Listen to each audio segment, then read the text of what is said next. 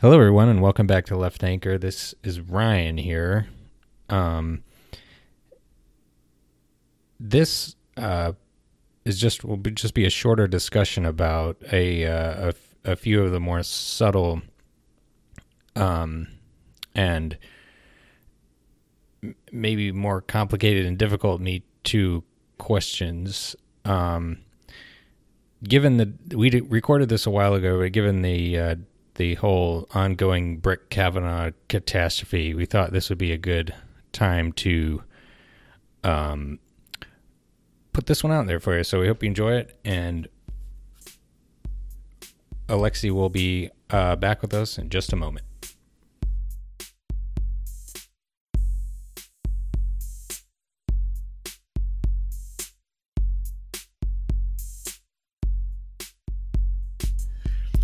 Okay, we are back.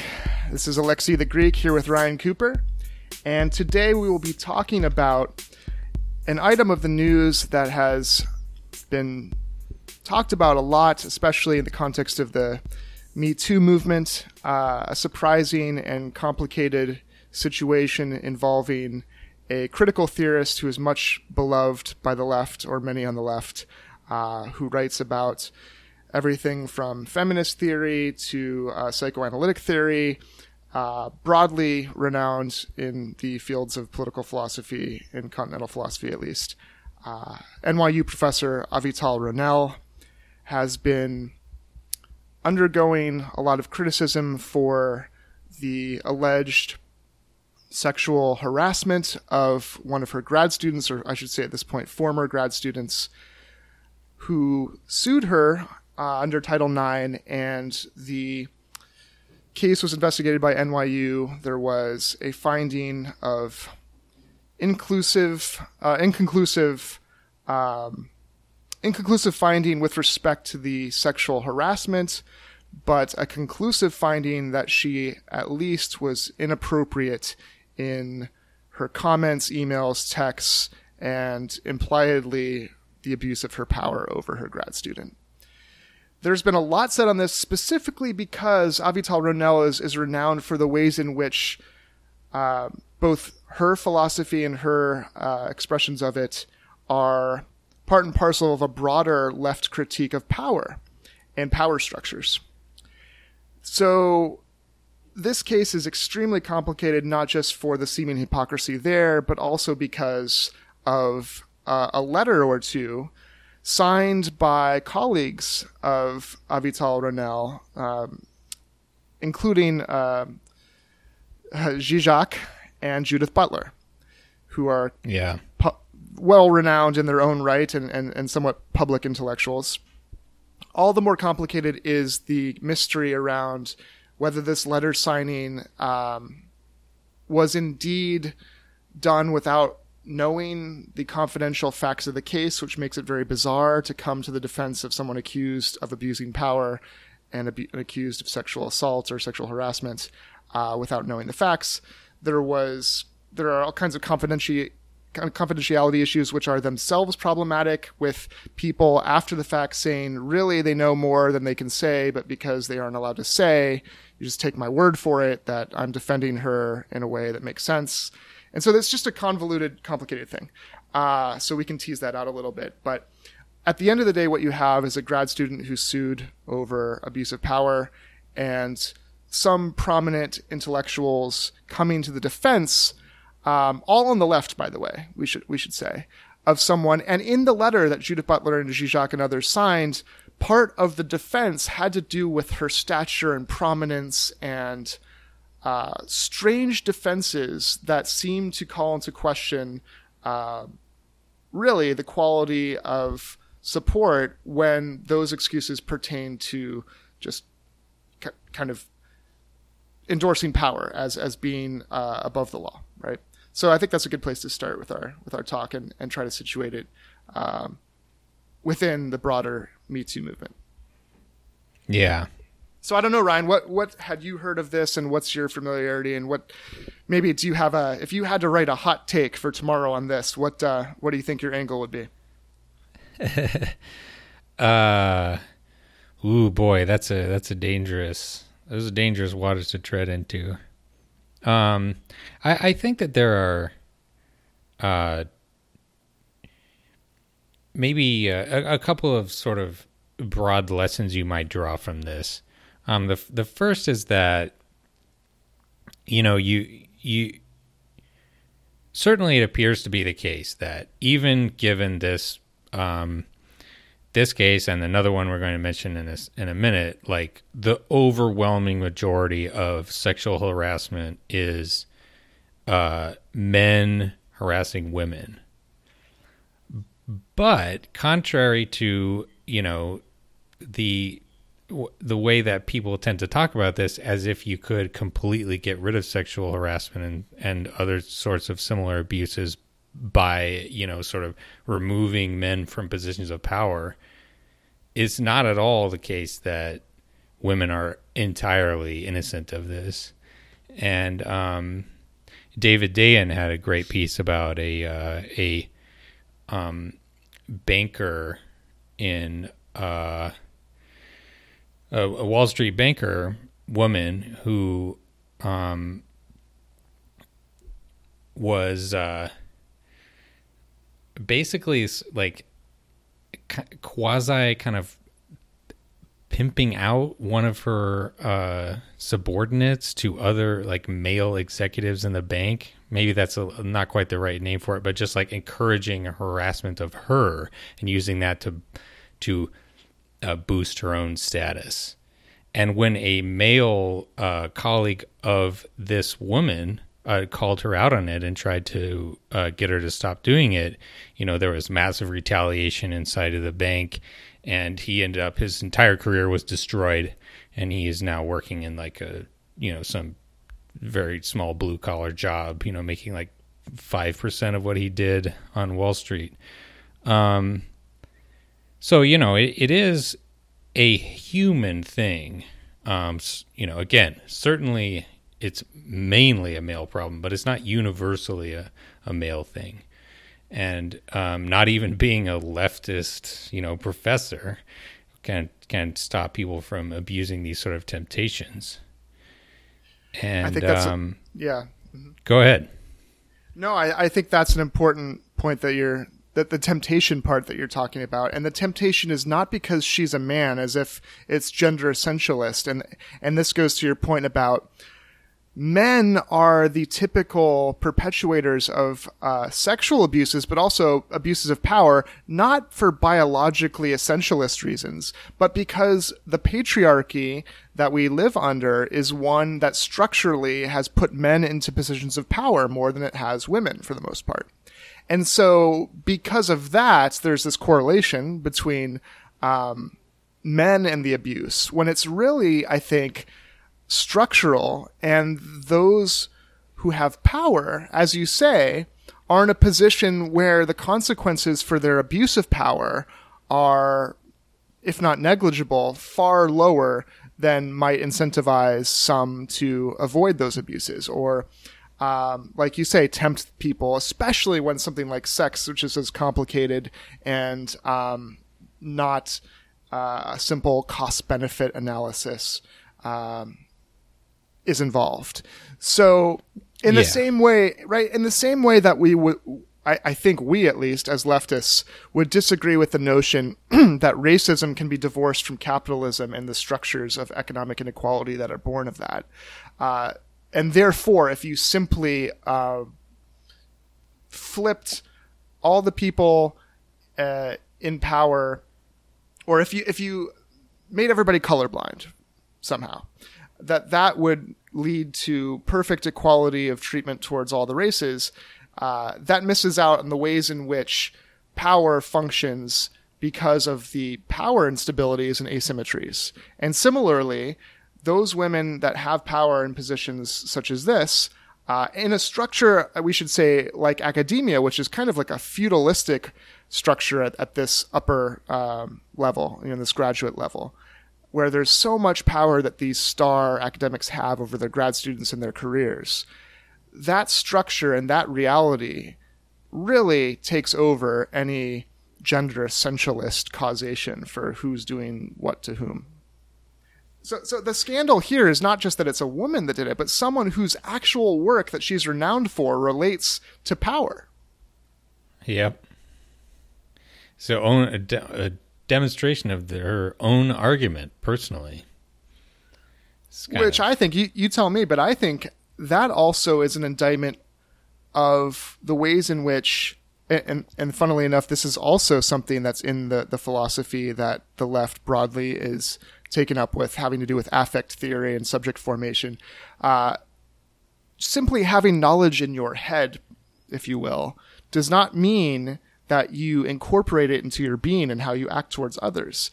So knowledge itself has to be understood to be an embodied thing for it to be actual. And this is, I think, also a misreading of Plato and Socrates. When Socrates says he or she that knows right will do right, he wasn't a moron who thought that, right? When people think of that, they just easily dismiss it. Well, I see people all the time that know better and don't act in accordance with what they know. So were Plato and Socrates so stupid? No. In fact, their understanding of what it meant to know was something that was integrated into your action already. And so, in fact, if you didn't act in accordance with it, then you didn't really know it, actually. And that's, I think, applicable here. Yeah. And I think that also, again, we're going to talk about Hollywood maybe in a minute, but, what has been the big story in graduate students over the past decade? Well, them just being basically treated like sweatshop workers, people,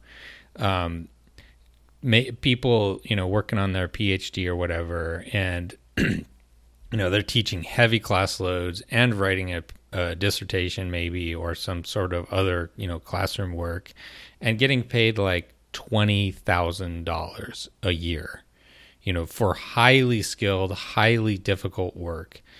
And, so the big movement over the past few years has been, to unionize grad students, to try to, basically recognize the fact that these folks are just being horribly exploited by the university system, and sort of carrying the entire apparatus on their back, to, gain themselves a little bit more power, a little bit more influence, better treatment, so on and so forth within the academy. And, when you look at what sort of institutions, harassment and abuse happens in, I think it seems, I haven't read academic research on this exactly, but it seems fair to say that the greater the level of hierarchy within the institution or industry, the worse these sexual harassment problem tends to be. When grad students are powerless, when some superstar professor has their career in their hands, and they just have to please someone to be able to have a prayer of making it in their chosen profession, then, people who are unscrupulous or they can't control themselves will take advantage of that opportunity. And I think you see the exact same thing in, the Catholic Church, for example. That's also a good example. I mean, you could maybe, bracket some sort of maybe particular sexual deviance that's influenced by the sort of celibacy stuff. I don't know about that particularly, but at any rate, it is a very hierarchical organization. But also Hollywood, that's probably one of the most hierarchical industries in the world. This is something where I believe I've seen statistics that 10% of actors in Hollywood make 90% of the money, and half of actors are unemployed at any one time. So it's just probably even more asymmetrical statistic when it comes to the producers and studio execs that can make your career, such as Harvey Weinstein. Yeah. So do you want to go through make or break? Yeah. We could. I would just add one last thing about the case in academia, which goes to Corey Robbins' point that if you put aside all the sexual aspects of the case and still, you can still focus on, you would see how bad the harassment is and the exploitation of labor is with respect to all the other demands that were made on the grad student, irrespective of sexuality or of romance or of whether they had a relationship that was inappropriate because of the power dynamic. And that was definitely something that I was a grad student and I can relate to this to some degree. I didn't have to pick up laundry, and I wasn't, I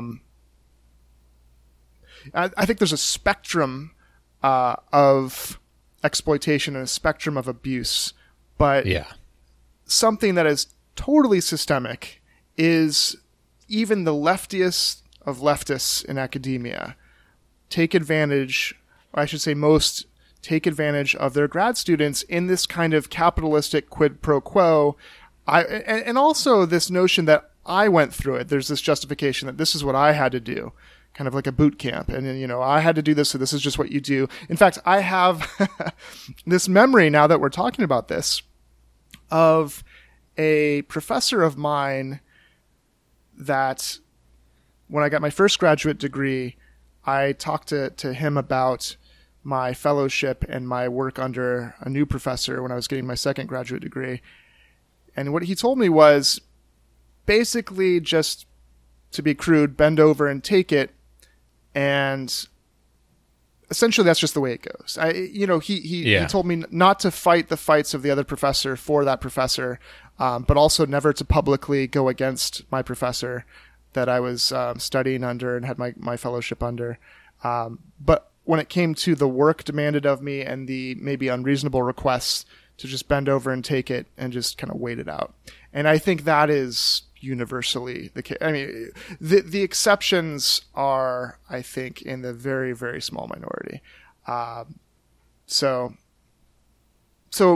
sexuality complicates but does not really stand apart, in essence, from the oppressive nature of these structures in academia, and as you mentioned, in places like Hollywood. So yeah, let's get into that.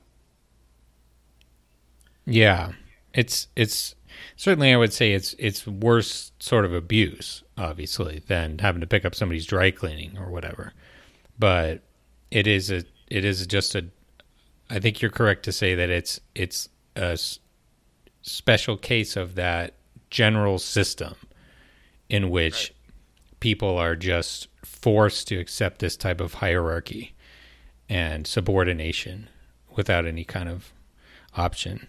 So yeah, and then so Hollywood, this obviously has been, the past couple of years, one revelation after another. I mean, it's just been knocking down dominoes.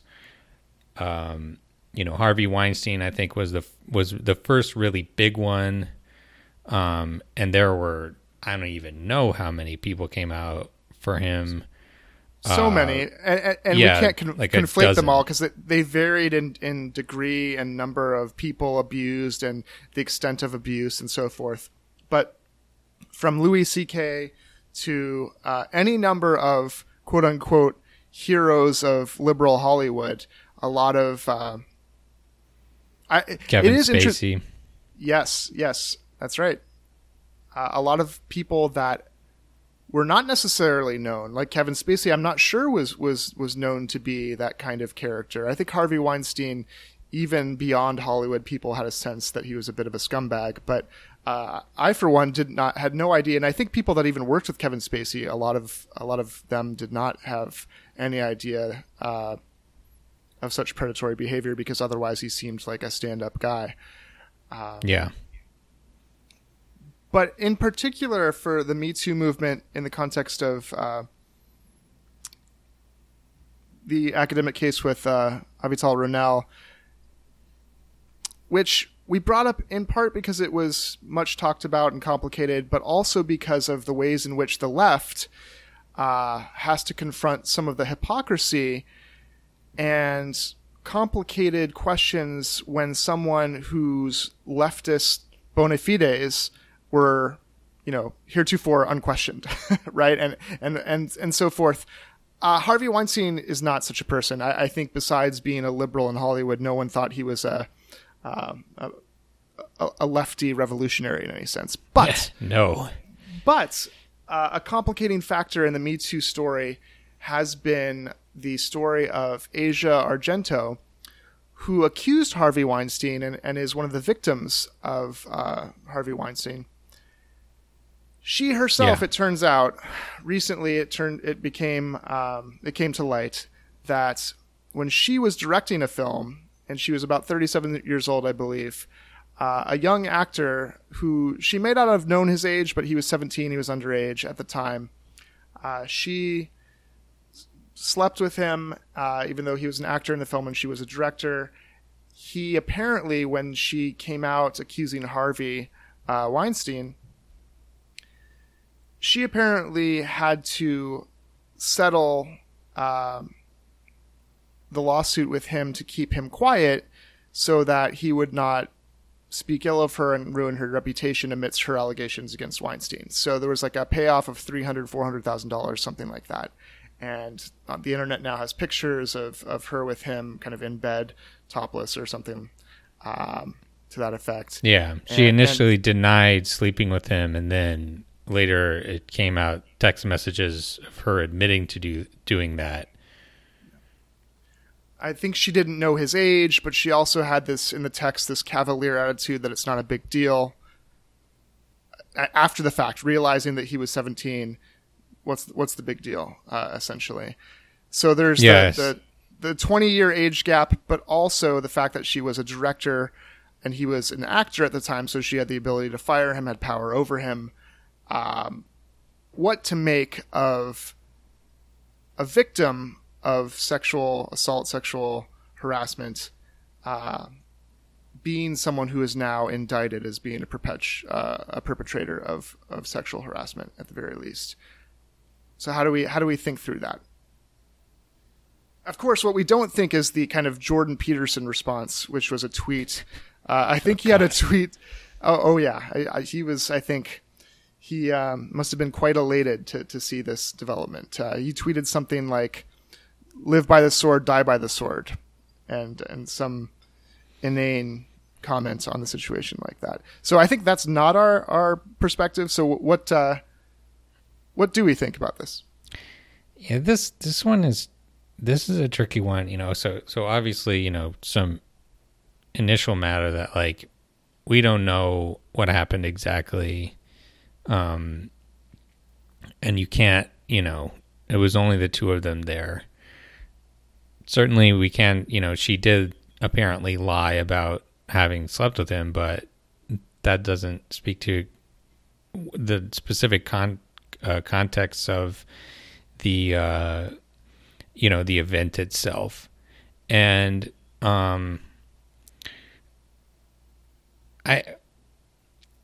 if we are to take this as a credible accusation, I think something that bears some light on that is the letter sent by all those lefty academics, including famously Judith Butler, defending her friend, from this accusation.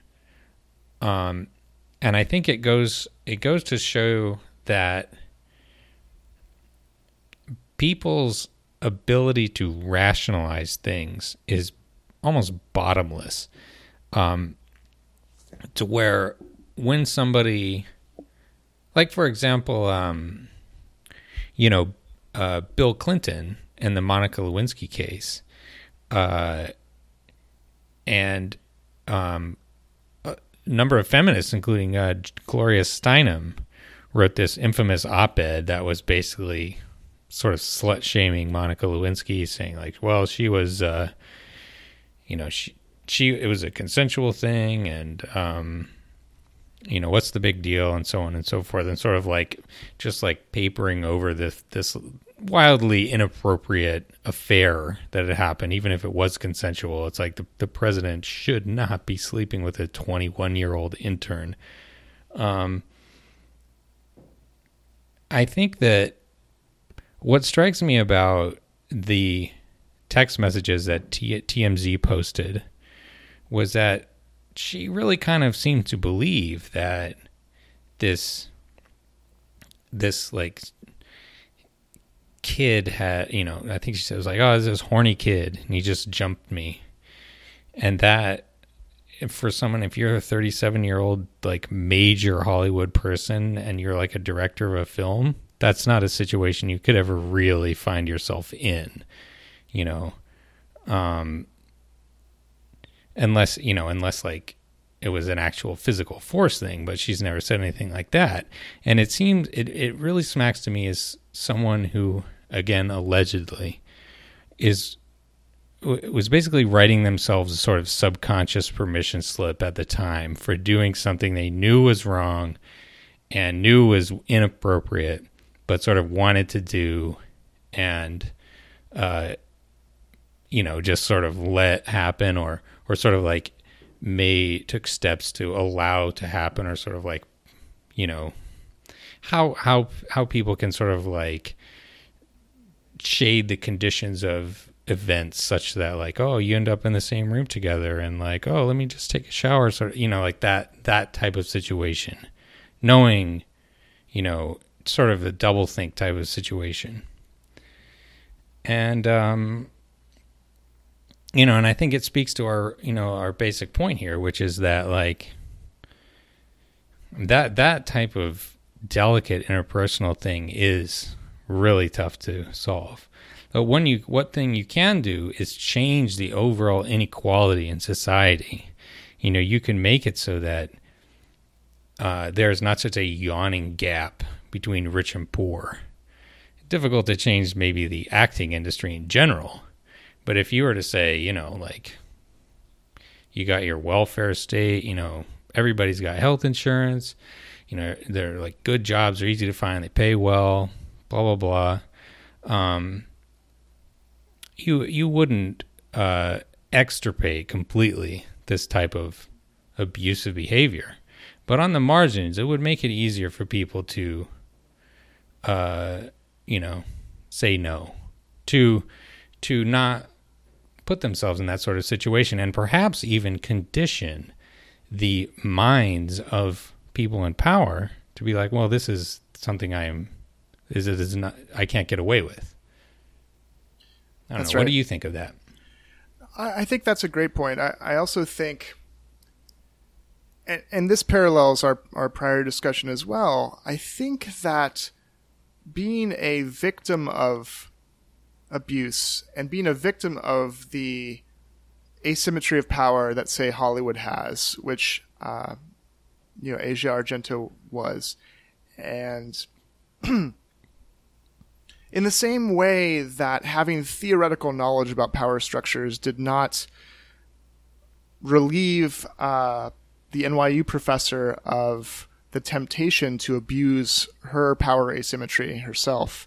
Similarly, having been a victim of a Hollywood, not just power structure, but also norms that flowed from that power structure, I think she, just because she was a victim, did not escape both the temptation of power, but also, I think in a weird way, even being a victim of a system does not automatically eradicate the influence of the culture and the norms of that system on the ways in which you can rationalize your own behavior when the shoe's on the other foot. So I think even though it was a structure that led to this scumbag harming her, it's very easy to not do that kind of analysis. And this is where theory is helpful. And even if you're a victim, you might say, Harvey's a monster, which, okay, he is, but he's also a product of a system. And yeah. I am not, she probably says to herself, I am not a monster. So rationalizing, even though there's this power asymmetry and dynamic with this 17-year-old, she didn't know how old he was maybe, she thinks I'm a good person. It's kind of pop social psychology 101. If somebody else does something bad, it's because that's who they are at the core of their character. If I do something bad, it's because I didn't sleep well last night or I was misinformed. You know, we make excuses and the circumstances define our bad behavior. but other people, no, that's just their character. So I think some kind of psychology, rationalization, and influence of norms in combination might be to blame in a sense. And that just speaks to the need to, as you say, level the playing field, take away the kind of idiosyncratic elements of whether or not abuse and injustice are kind of instantiated by people, and maybe also change the norms to the extent that we can, that there aren't just these monsters and angels involved that happen. Wow, the monsters happen to be on top and the angels happen to be on bottom. What a coincidence, right? But it's actually, if we really mean that the structures are fundamentally the cause, well, then when the victim is in a structure where she's in a power position, it shouldn't surprise us all that much that she also became, quote unquote, a monster in a way, right? Yeah, I think so. And I mean, you look at like child molestation, that's a thing that is very often passed on. You know, people who are abused when they were children often go on to do the same thing. That's interesting. That's kind of like a psychological parallel to the structural dynamics that we were talking about. Yeah.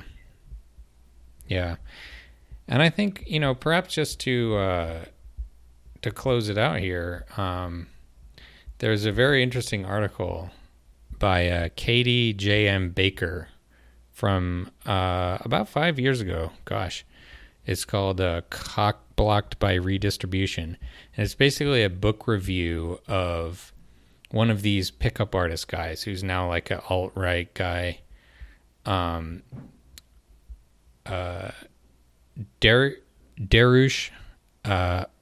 Valizda. He's known as Roosh. And so he wrote this series of books in which he went to various countries and it was like, here's how to manipulate women to sleeping with you in these countries. And it was called, you know, bang this country, bang that country. You know, bang Brazil, bang Iceland. One of the more interesting books and what Baker is reviewing in this article in Dissent magazine is called Don't Bang Denmark. And so this guy Roosh went to Denmark and he tried all of his techniques for manipulating women and they pretty much backfired universally. And he talked about, you know, it's like how in his view, the extraordinarily generous Danish welfare state had sort of like percolated through the minds of like everyone. It created an entirely different culture where he says, you know, quote, the Danish egalitarian system and Jante law, which is to say this like sort of Danish ethic kind of mythical Nordic thing, they feed on each other to form what is one of the most liberal, feminist-friendly societies in the world. Therefore, when it comes to getting laid, your American attitude and belief system will cock-block the fuck out of you before you even open your mouth. Since basically the entire point of game, or pickup artist thing, is showing you're better than the next guy, something that Jante law specifically forbids, it's no surprise to find that game efforts will not be well received in Denmark, especially if you consider yourself an alpha male. It was amusing how often and how quickly I'd offend every Danish girl without even trying. So that's interesting. As Baker writes, advocates of Nordic social democracy should be thrilled to discover a perk of gender equalizing work-family reconciliation policies. They combat skeeviness. And again, you know, I'm sure if you looked at some statistics, there's still sexual harassment in Denmark. But I think what this goes to show is that to a large extent, this type of thing really is an outgrowth of inequality and the way that inequality allows people who are either, you know, weak-willed or have been damaged in their own way, you know, the victims of harassment or abuse, or are just like predatory to take advantage of their power in an unequal system. And if a society is more equal, then, you know, that will really place a powerful counter effect on those sorts of, you know, terrible instincts. That's a great point. It will both remove the vulnerability and precarity from those victims who might feel like they have to give in to various forms of predatory behavior because of their precarity. It also, I think, from a subject formation affect perspective, emboldens with confidence those who, having economic and socioeconomic equality to a large degree, feel also that they are equal in other ways, and helps inform a better understanding of how to relate to others as equals and how they should be relating to them. I think it makes a lot of sense to me that also politically, if these very fundamental contestations of class have largely been won in favor of equality and egalitarianism, that makes space for political consciousness and political contestation to focus on not just the fundamental economic inequalities, but inequalities of behavior that are more to do with the ways in which privilege and patriarchy attempts oppression in subtler cultural, psychological, relational ways. And so that makes a lot of sense to me. Yeah, definitely. So leftists, focus on the fundamentals and the rest shall follow, I think. Yeah, that's right. The battle is never over, but you know, you certainly can point to some things which will almost certainly have a powerful impact. Indeed. Well, thanks everybody. Tune in next time. Right? We'll be seeing you. Bye-bye. Bye-bye.